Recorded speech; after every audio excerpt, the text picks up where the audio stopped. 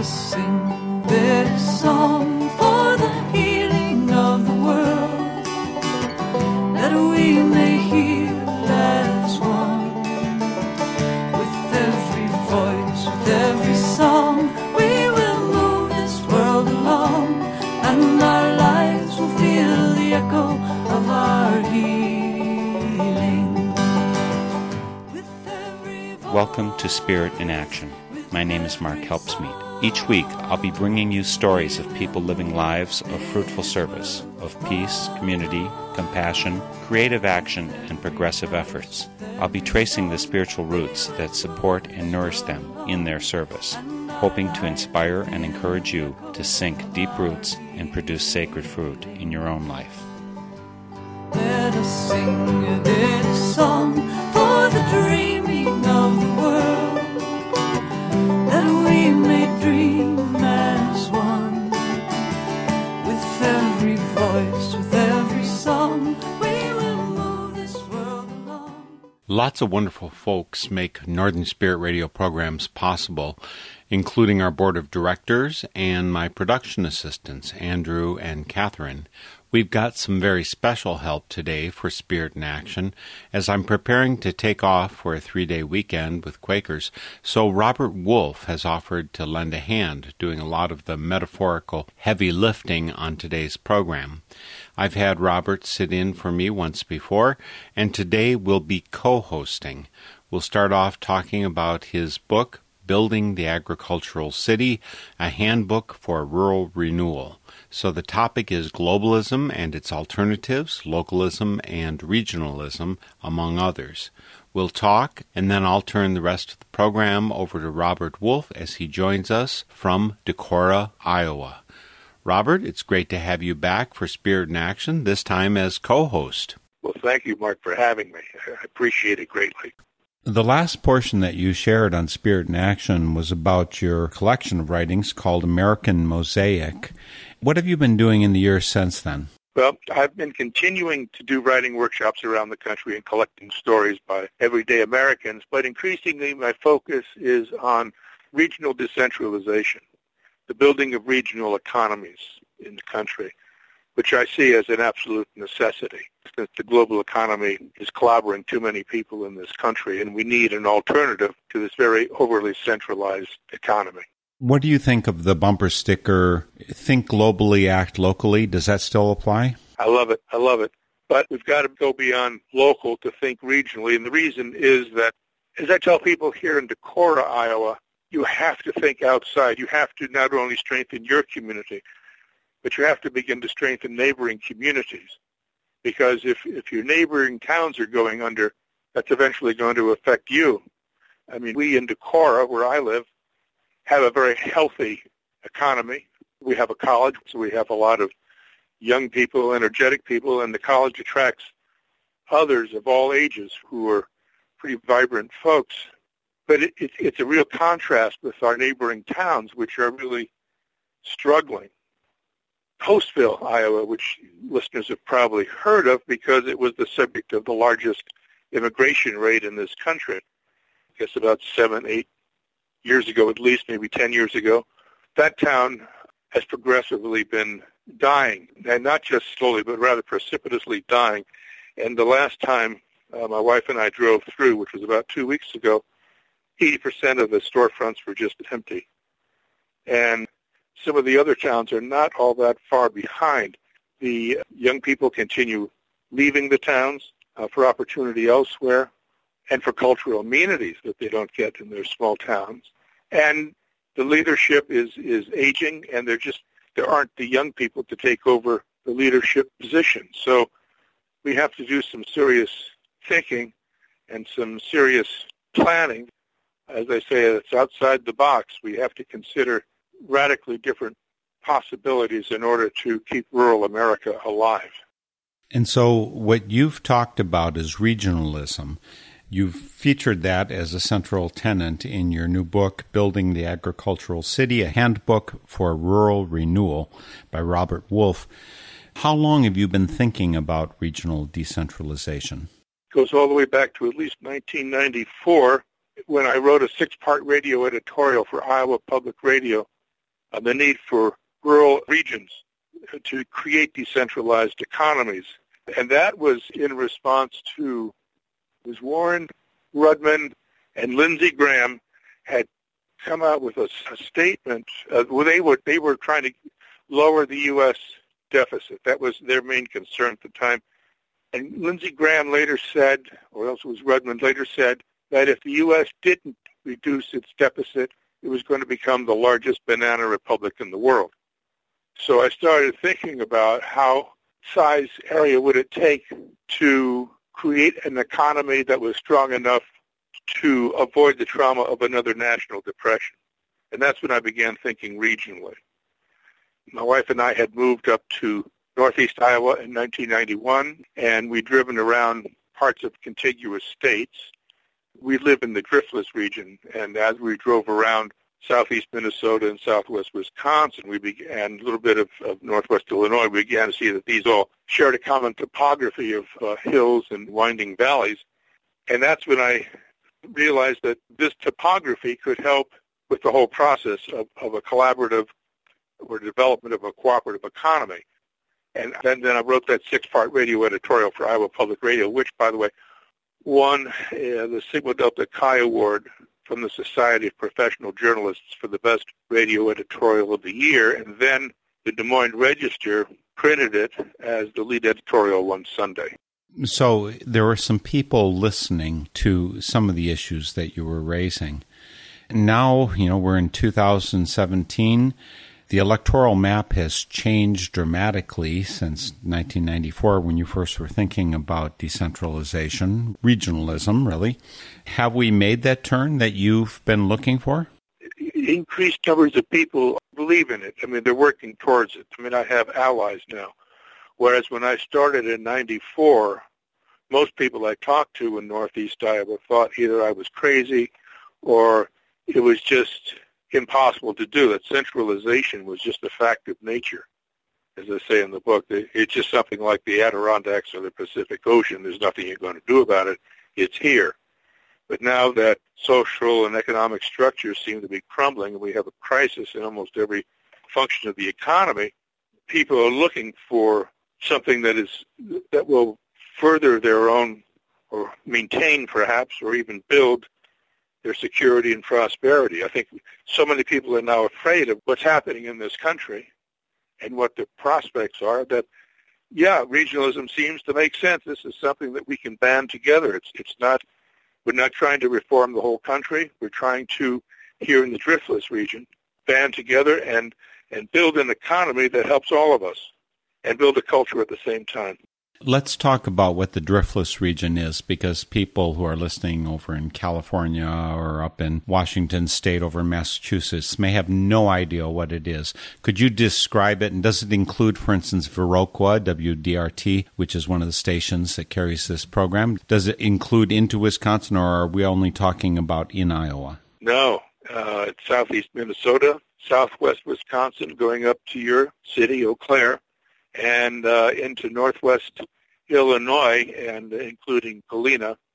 And in Iowa, it starts at a town called Bellevue, and it goes north, includes Dubuque, and then as it moves up to Mississippi, it moves sort of like in a northwesterly direction. I think, from what I've seen on the web, that the size of the Driftless region, which is a land of hills and valleys and beautiful farmsteads and farmland. It's about the size of Massachusetts. It's one of the most beautiful. It's as beautiful as any place in the country that I've seen or lived in. And some people refer to it as Little Switzerland. And it has beautiful contoured fields. Things are changing now, but for many years, I think probably from around sometime in the 30s, when conservation began to be a concern, instead of plowing straight uphill and downhill, farmers started planting in contoured strips. So until this ethanol boom in the last few years, they were planting in alternating strips of corn and soybeans or alfalfa. And it was quite beautiful. I mean, it's just looking at the Driftless landscape, say from a ridgetop, it looks like just a huge garden that is tended by farmers. It's beautiful. I feel very much at home here. And I would say that not only for myself, but for many of my friends who live in the Driftless region, we identify more with the Driftless than we do with our respective states. And that's going to be a huge help in building this regional economy. Again, the driftless region is driftless because the glaciers did not flatten out the land. Right. That's why it's got this wonderful contour to it. Does that mean that the Great Plains got hit by the glaciers? Yeah, they sure did. Yeah, they got scraped flat. And so the glaciers went around like twin lobes of a lung that went around this area. And drift, when a glacier recedes, it leaves drift behind. Rocks and other kinds of scree. And since they didn't pass over here, we are driftless. Well, it's unfortunate that you get defined by what you don't have. What you do have is a beautiful scenic area. It is truly a beautiful area. And yet the point about this biological unity, this area that works in a certain way biologically, I think that's why we're focusing on the driftless area. And there are certainly other biological identities throughout the United States and around the world that maybe make more sense than the arbitrary lines that were drawn for states. So your topic, the book, is Building the Agricultural City. What do you mean by that? What is an agricultural city? It's a cluster of towns that I can see working together on economic and cultural development. For example, up here in northeast Iowa, I'm going to pick out the 4 northeasternmost counties.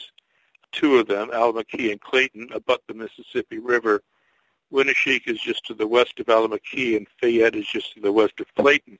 So I'd like to see the towns there begin this process of cooperative work. On the one hand, there should be quarterly meetings of mayors, city managers, and economic development people.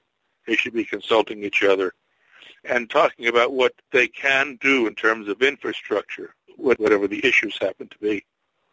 But I think most of the impetus is probably going to come from grassroots. It's going to be non-governmentally pushed. The initiative will come from just non-elected citizens. And that's the way it's been so far, although we had one very large meeting in Decorah with over 40 people attending this concept of the agricultural city. And we had our mayor and our city manager and the city councilman attend that meeting.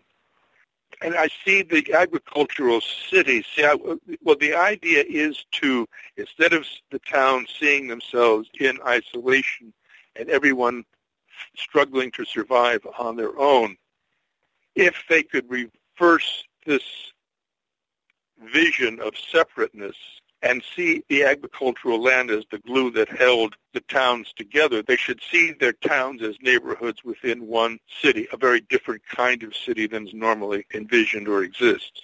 I can envision 2 agricultural cities in Iowa, at least 2 in Minnesota, maybe 2 or 3 in Wisconsin, and 1 in northwest Illinois.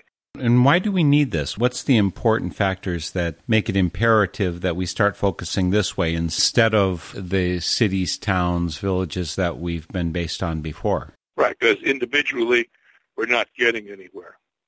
It's only going to be in coordinated effort, in uniting our strength, our intelligence, that we're going to be able to solve these problems. It's really an exercise in community development.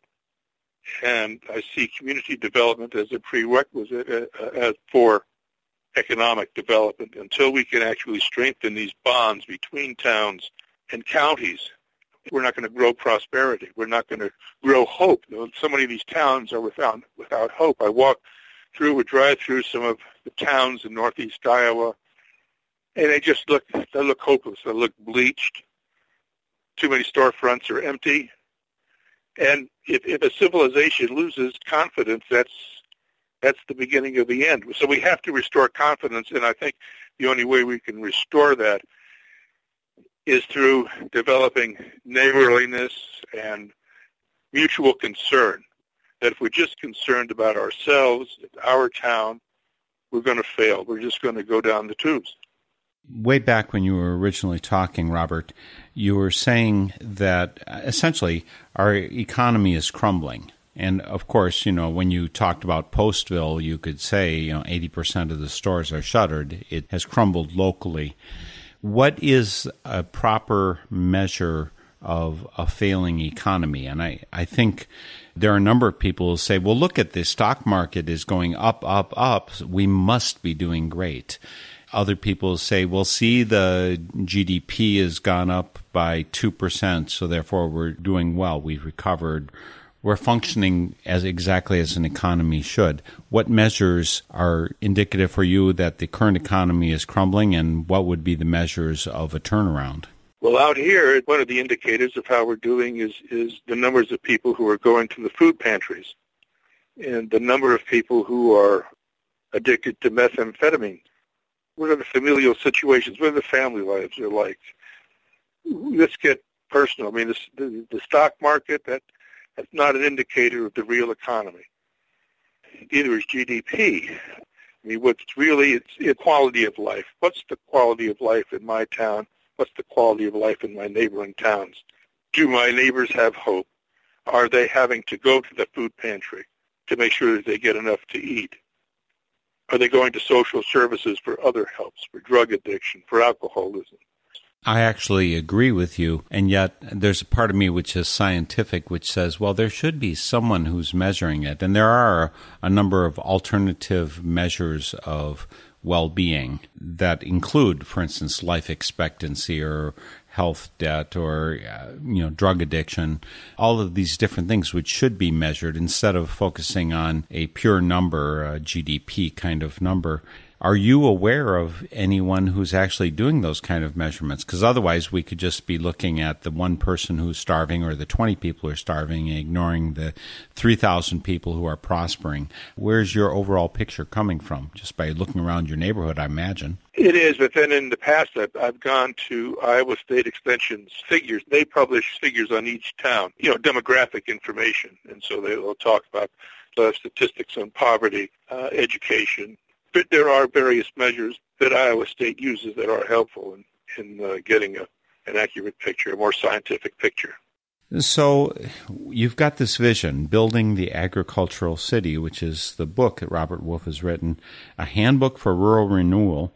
You happen to be living in Decorah, Iowa, which is a town of about 8,000 people. There's a university there that with a college there, you have, I guess, a wider share of culture than most towns of 8,000 would have. A pretty wonderful college, actually, as far as I'm concerned. Yeah. How hard is it to get people on board with this idea? How do you bring together these ideas for cooperative economic development? There must be obstacles that are making this hard to do. Yeah, there are all sorts of obstacles. First of all, most of the towns, there's an aging population, and naturally most of the elderly or very elderly are just not going to get engaged, and they're probably resistant. I mean, you know as well as I do that there's a very conservative culture in many of these towns, so there is an opposition to any sort of change. I think it is probably, considering the insecurity of our times, that may be cracking somewhat, but it's definitely still there. A friend of mine who is mayor of Guttenberg tells me about the divisions within his town, and he doesn't even think it'd be worth my while to go out there and try to talk about these ideas.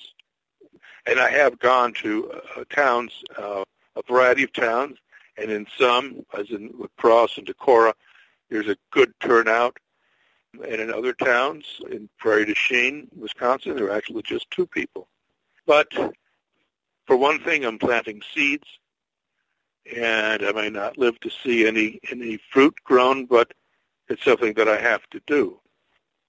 And so the book is a marketing tool. We're also doing a film called Building the Agricultural City, which illustrates some of the ideas, the key ideas from the book.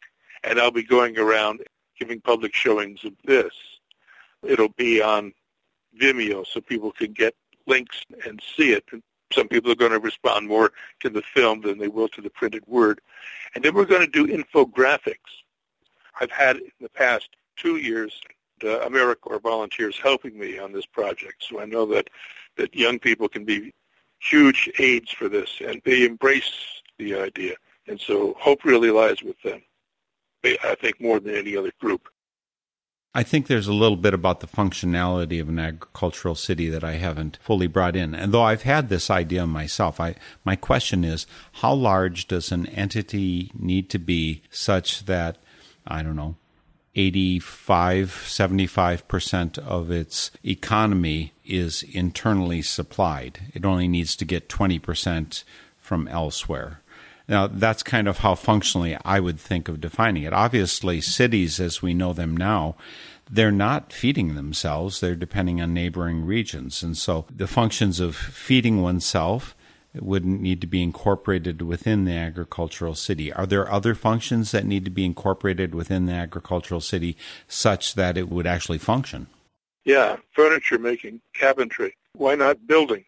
I mean, we could begin reforesting areas. I mean, I'm just thinking ideally, not necessarily practically, but when the first people came to this area, obviously they were quarrying limestone and doing a lot of building with limestone, and they were milling their own timber or getting it from downriver from northern Wisconsin.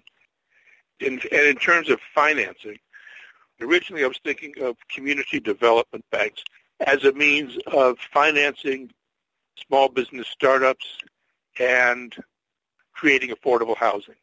But now I read last night that our government is doing away with a fund that was earmarked for community development banks. And there are only 66 in this country. It's a small number, but they're very effective in what they do.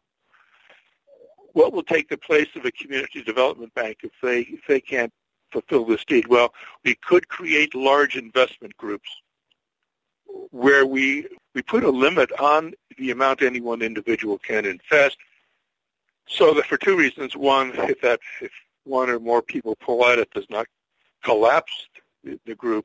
And for another, if it could be, we could democratize. If the larger the group, the larger the number of people investing in this, the more democratic it is, the more people who have a vested interest in the well-being of the region. It seems to me, Robert, that you have some energy against the globalization movement. That's not an understatement, I hope. I mean, I realize, yes, globalization is a failing philosophy for our world. So when we get someone like Donald Trump as president, is this good news for decentralization, that he didn't want us to be in the Trans-Pacific Partnership and maybe pull out of NAFTA? Is that good news for us? I would say it's good news to get out of the Trans-Pacific Partnership. I don't know about NAFTA.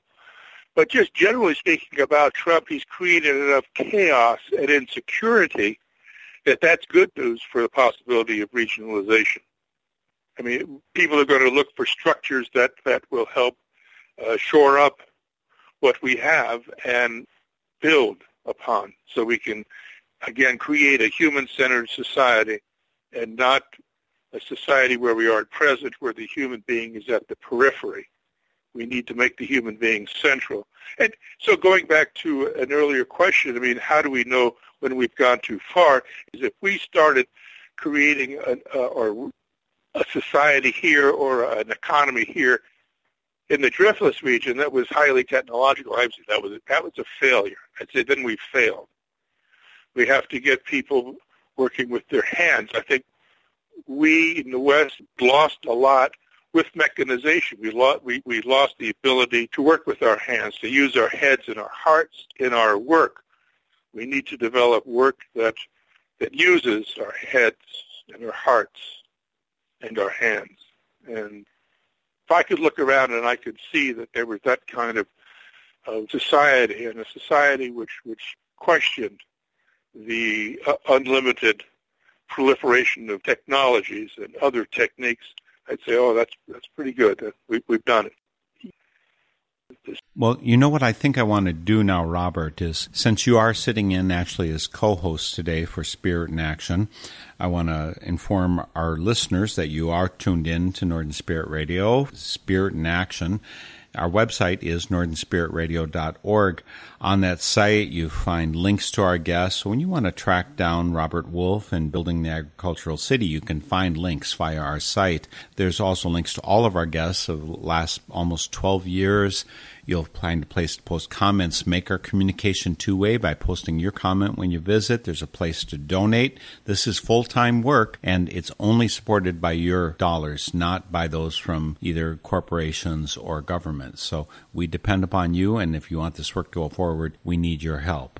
And the other organization I would like you to support is your local community radio station. Local media is so important, and it's actually a natural complement to the agricultural city. You need local voices, local views in order to prosper locally. So please remember to start by supporting your local community radio station. So, Robert, I'm going to turn things over to you. You can finish out the rest of the program. Again, Building the Agricultural City, folks, Robert Wolf is sitting in as co-host today. Thanks so much for joining us. And I'm going to sign off and turn it all over to you, Robert. Well, thank you very much, Mark. Thank you. And we're going to start this half of the program by listening to a song by a friend of mine, a singer-songwriter and farmer in North Dakota, Chuck Suki, West Dakota Breezes.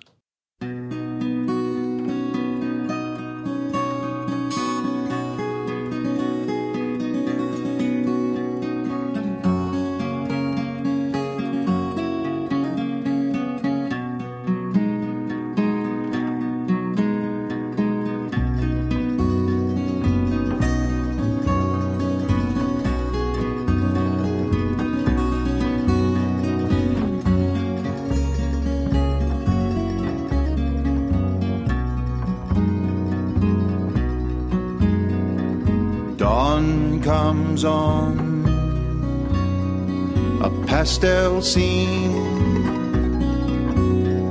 The sun's rising just over the hill.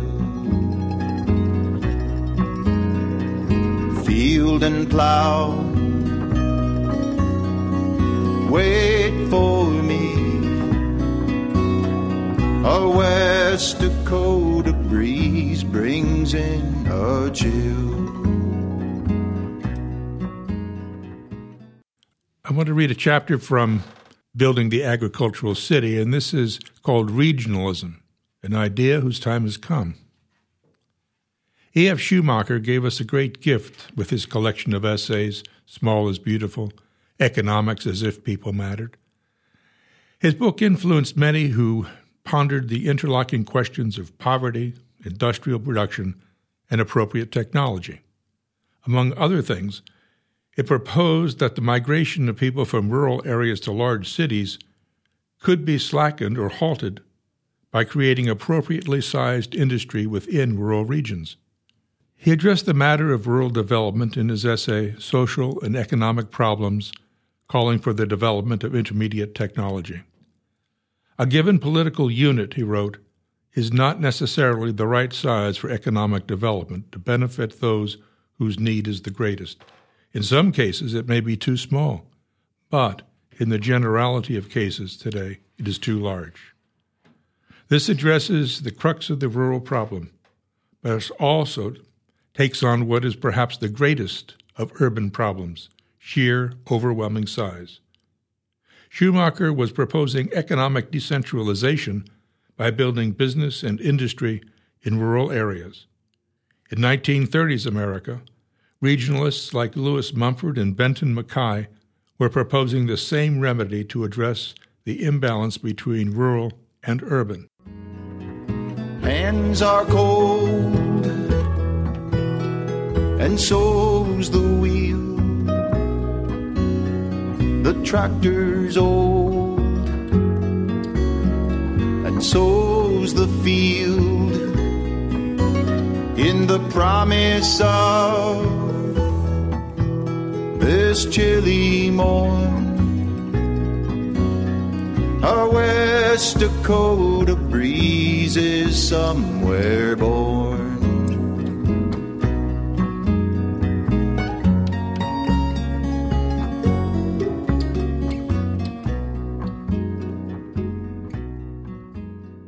The matter of size in government, industry, and finance can be described in terms of centralization and decentralization.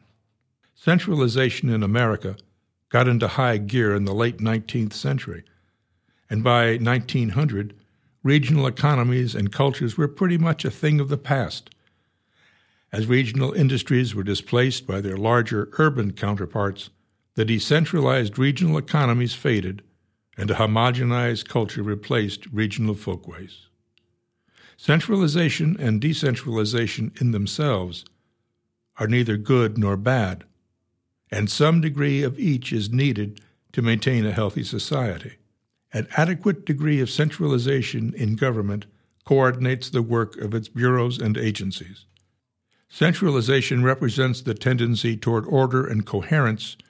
Decentralization represents the complementary tendency toward individuality.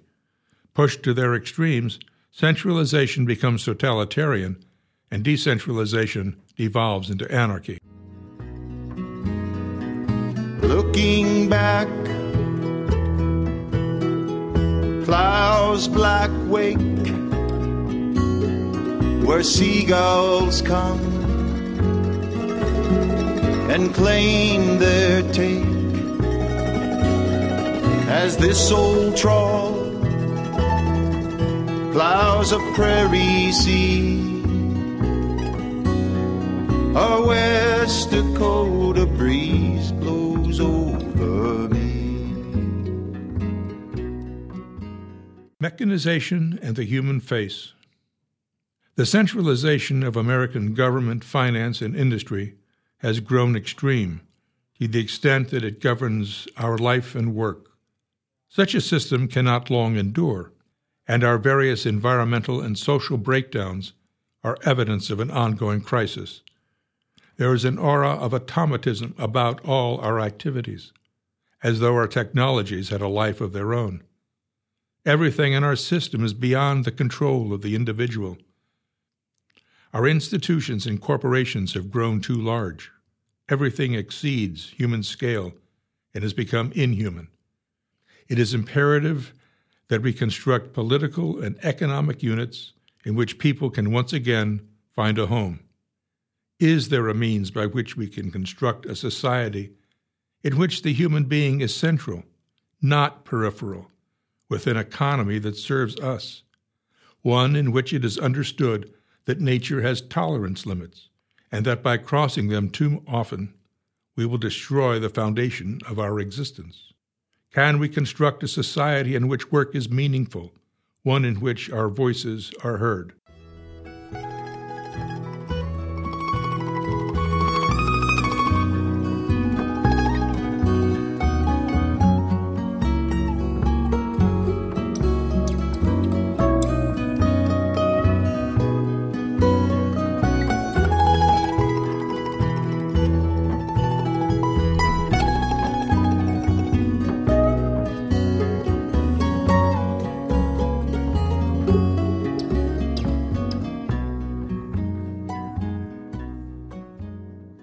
What is regionalism? Regionalism is precisely the means by which we can reconstruct society with a human face, if we have the collective will to do it. Regionalism is a form of decentralization and is at odds with our overly centralized system, which seeks to impose uniformity in every sphere of activity. Our mechanized and centralized culture produces developments with cookie-cutter houses, cities that look remarkably similar, and best-selling books that are written by formula. People living responsibly within a region and whose sensibilities respond to the environment will create an architecture, art, and literature that is shaped by it. A poetry that reflects the pace, activities, and landscape of New England will necessarily differ from verse created in the Great Plains that seeks to interpret the life and environment of that region. Likewise, a sustainable economy within each region will respond to the availability of its resources, rather than impose an agricultural or manufacturing system that has no place within it. Our resource-depleting economy, for example, has been using the Great Plains as farm and cattle country, but to sustain crops and cattle there, we have to irrigate and are consequently draining the Ogallala Aquifer. Regionalism creates a home for us. People find greater identification within an area demarcated by a common topography than with an area described by arbitrary state boundaries. Regionalism fosters local production over the importation of goods. This means, for example, building with local materials, which in turn might mean constructing lumber mills or reforesting the landscape, building a brick works, reopening limestone quarries, and so on. It means developing a local food system. Money then recirculates within the region. Regionalism can work to retain its wealth in other ways. It can do this by building community development banks to create local housing and businesses. Regionalism fosters a regional culture. Regionalism promotes the arts as a means of maintaining regional consciousness. Regional consciousness, in turn, fosters a willingness to work together, which in turn creates wealth.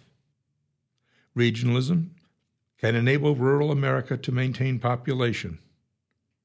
The development of local businesses and the encouragement of entrepreneurs create jobs within the region, enabling the population to stabilize and grow. By creating jobs and otherwise keeping money circulating within itself, a rural region can retain many of its youth. Regionalism is what Lewis Mumford called a collective art.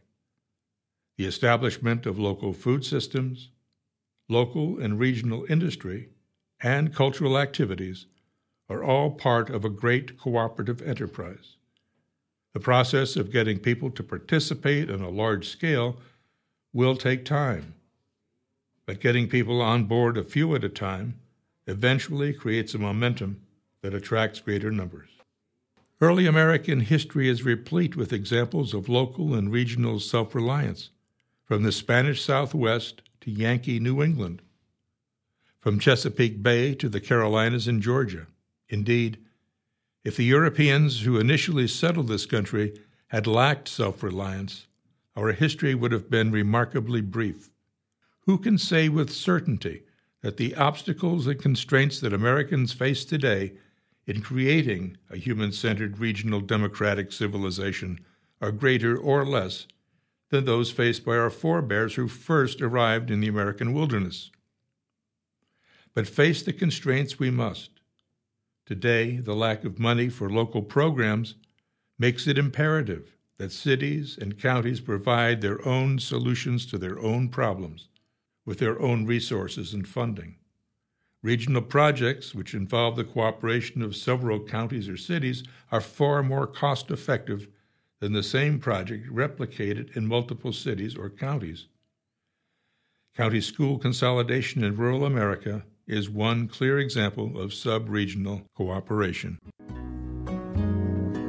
Stars dim in heavenly, the moons are rising just over the hill.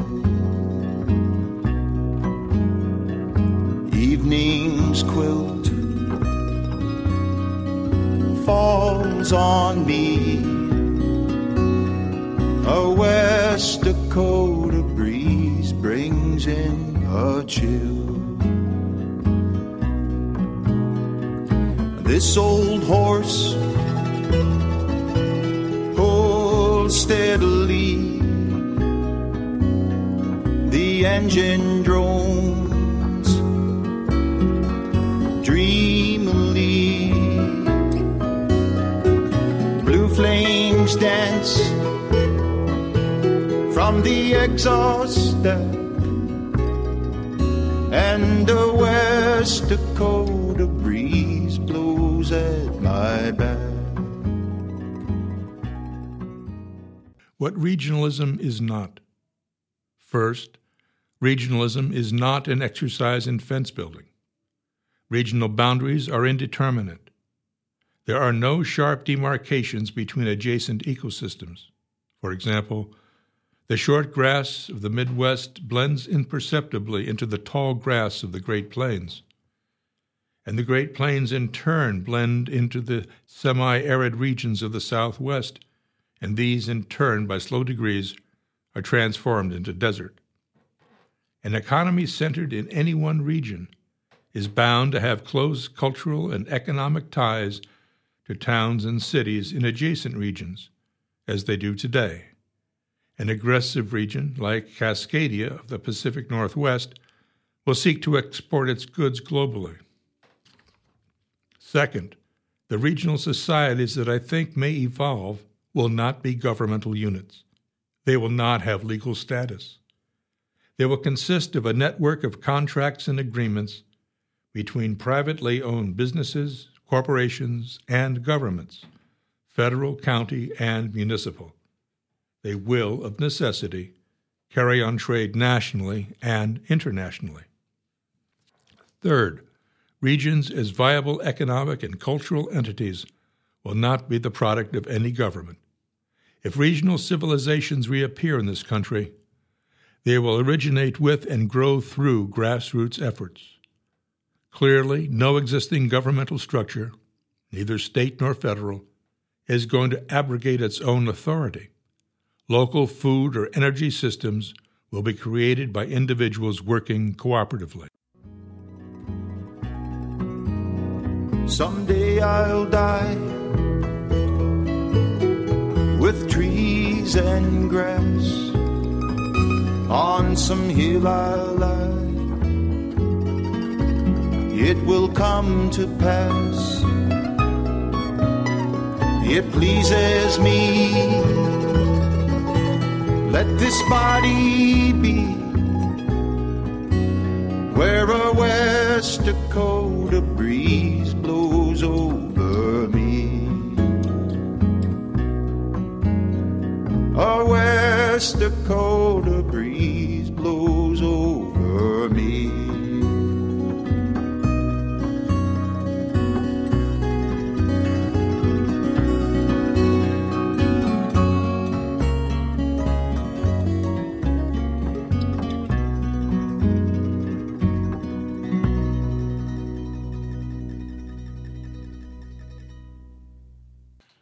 I'm Robert Wolf. I'm here at the studios of WDRT in Viroqua, Wisconsin, with my friend Laurie Harms. Together we're going to read a scene from a play I wrote called Driftless Dreams. This scene is entitled County Wars. Let me tell you about the county seat war here years ago. The town that was the county seat had the best chance of surviving because the railroad would be built to it. So there were these fights for survival. This was everywhere in the early settlement days. One group of citizens from one town would come and steal the county records from the town that had them and take them to their town. Back in the 1840s, when Allamakee County was first laid out, Lansing was county seat. I'd say it was 150 years ago. I'm from Lansing. Wakan stole our county records 3 times. In those days, I'm talking about the 1840s, 1850s, Lansing was 2 towns. Can you believe it?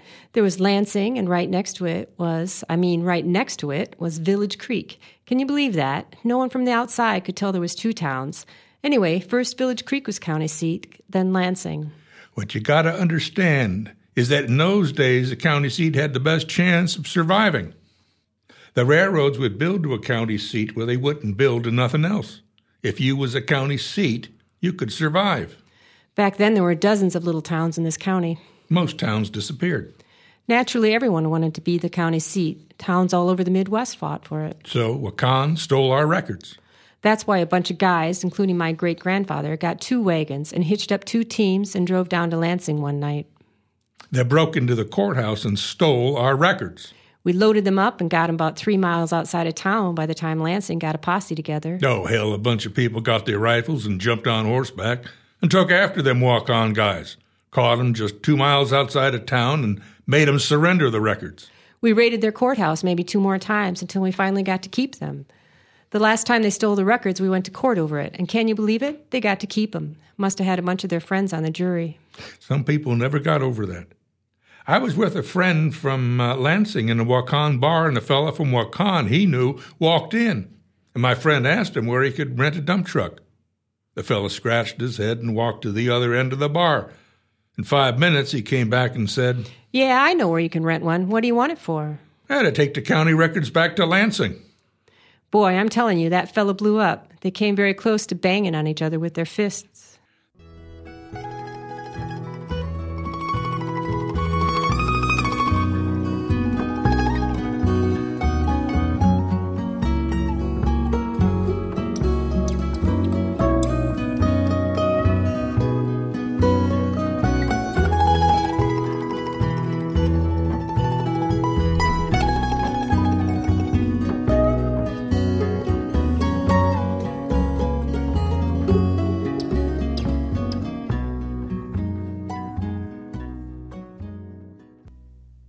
problem of rivalries has not been solved, but a start is being made here and there. Individuals and organizations across America have initiated local energy and local food systems to increase local self-reliance. But self-reliance and greater regional self-sufficiency cannot be achieved simply by building a factory here or a processing plant there. If cooperation and the ability to look beyond short-term interests were not at root, the problem of economic justice would have been solved long ago. But the root of the problem is with us. Our individualism has created our fragmented society. Enlightened self-interest must prevail. The alternative, individualism taken to its logical conclusion, is appalling.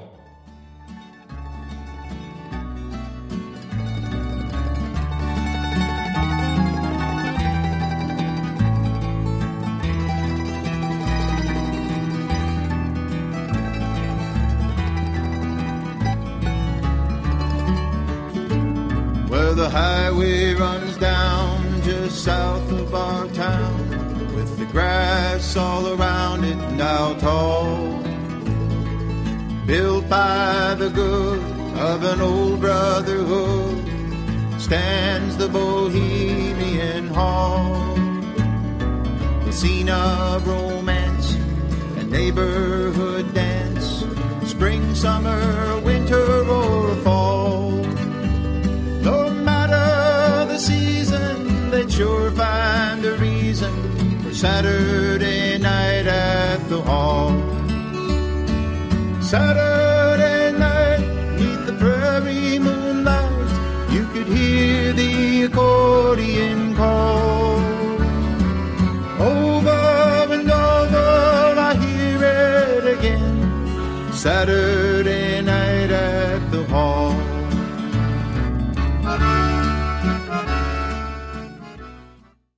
By the 1920s, it was obvious to many observers that industrialization was homogenizing the United States. By the Great Depression, artists and writers were focusing more attention than ever on the American scene, depicting closely and with affection the life and folkways of their regions. Many of the artists and writers were perhaps recording regional life in the hopes of preserving memories of what had once existed. The 1920s and 1930s were the heyday of regionalism. Regionalist artists Grant Wood, Thomas Hart Benton, and John Stewart Curry were national figures, but there were a score or more of other fine painters interpreting the rural countryside and the teeming cities, often painting what they saw on post office walls. We had writers like John Steinbeck and John Dos Passos, Carl Sandburg and Langston Hughes, to name just a few, who were creating a mosaic of America through novels, short stories, plays, and poetry. America never had a richer haul of art and literature. The wealth of what they created is, to my mind, the greatest treasure of American arts and letters. Regionalism had its theorists, too, men like cultural critic and generalist Lewis Mumford, and Benton MacKaye, who designed the Appalachian Trail. Both were members of the Regional Planning Association of America. Mumford, MacKaye, and their colleagues felt that the revitalization of the country depended upon decentralizing industry and banking, for the webs of the power complex were and remain centered in urban areas. What Mumford and his friends envisioned was a limit to the growth of existing cities by infusing rural towns and areas with industry and the cultural institutions of the large city. It would mean creating what Mumford called regional cities. Beyond that, Mumford wanted regional cities to aggregate into regions bound together by ties of art and literature, language, and folkways. Mumford's biographer, Donald Miller, says Mumford believed that these tied people together more than social structures or ideology. Indeed, most regionalists, as creative writers, artists, and theorists, believed it too. B.A. Bodkin, who compiled many folk literature anthologies, voiced the general notion when he wrote, "The motifs, images, symbols, slogans, and idioms of regionalism could bring about regional class and other forms of collective consciousness." Regionalists were clustered about the country, so naturally the centers of regionalism lay in the outlands themselves, in Taos and Santa Fe, in Lincoln and Iowa City, in Nashville and Chapel Hill, in Austin and Missoula. With the exception of Mumford, who lived in New York City until 1936, the spokesman for regionalism worked outside the clusters of the power complex, the loci of the webs. What all shared was a desire to bring into existence a quilt work of culture spanning the country, which meant that regionalism was a theory of decentralization rooted in specific locality and to the earth. But there was not always agreement as to how to define a region. What bound this mix of regionalists together was the understanding that modern culture, thanks to mass communication, rapid transportation, and assembly line production, was producing a uniformity of experience and thought among Americans. Above all, these modern instruments were producing a new psychology, a new individual, one without rootedness in place, without ties to the land, without community, one who acted from motives of expedience rather than from loyalty and truth. Thus, none of the regionalists wanted a repetition of their own machine-dominated society, but rather a new civilization based upon a renewed humanism, animated by folkways, and an art derived from local life. Art for all of them was crucial to the project, a conveyor of meanings. On a Saturday night, beneath the prairie moonlight, you could hear the accordion call. Over and over, I hear it again. Saturday night at the hall.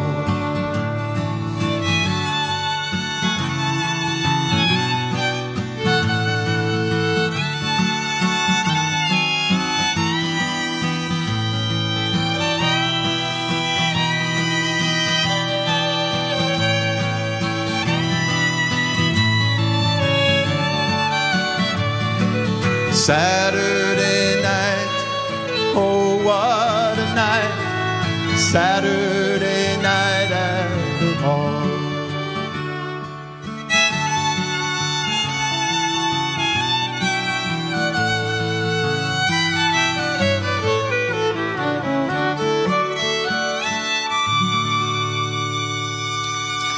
Thank you all. My pleasure. That music is from Chuck Suki, a fine North Dakota farmer and musician. The song is Saturday Night at the Hall, a song that Chuck asked us to share with Northern Spirit Radio listeners. Robert Wolf of Decorah, Iowa, was today's co-host, talking about building the agricultural city. We'll have Robert back again on Northern Spirit Radio in the near future. Thanks for joining us, and we'll see you next week for Spirit in Action. The theme music for this program is Turning of the World, performed by Sarah Thompson.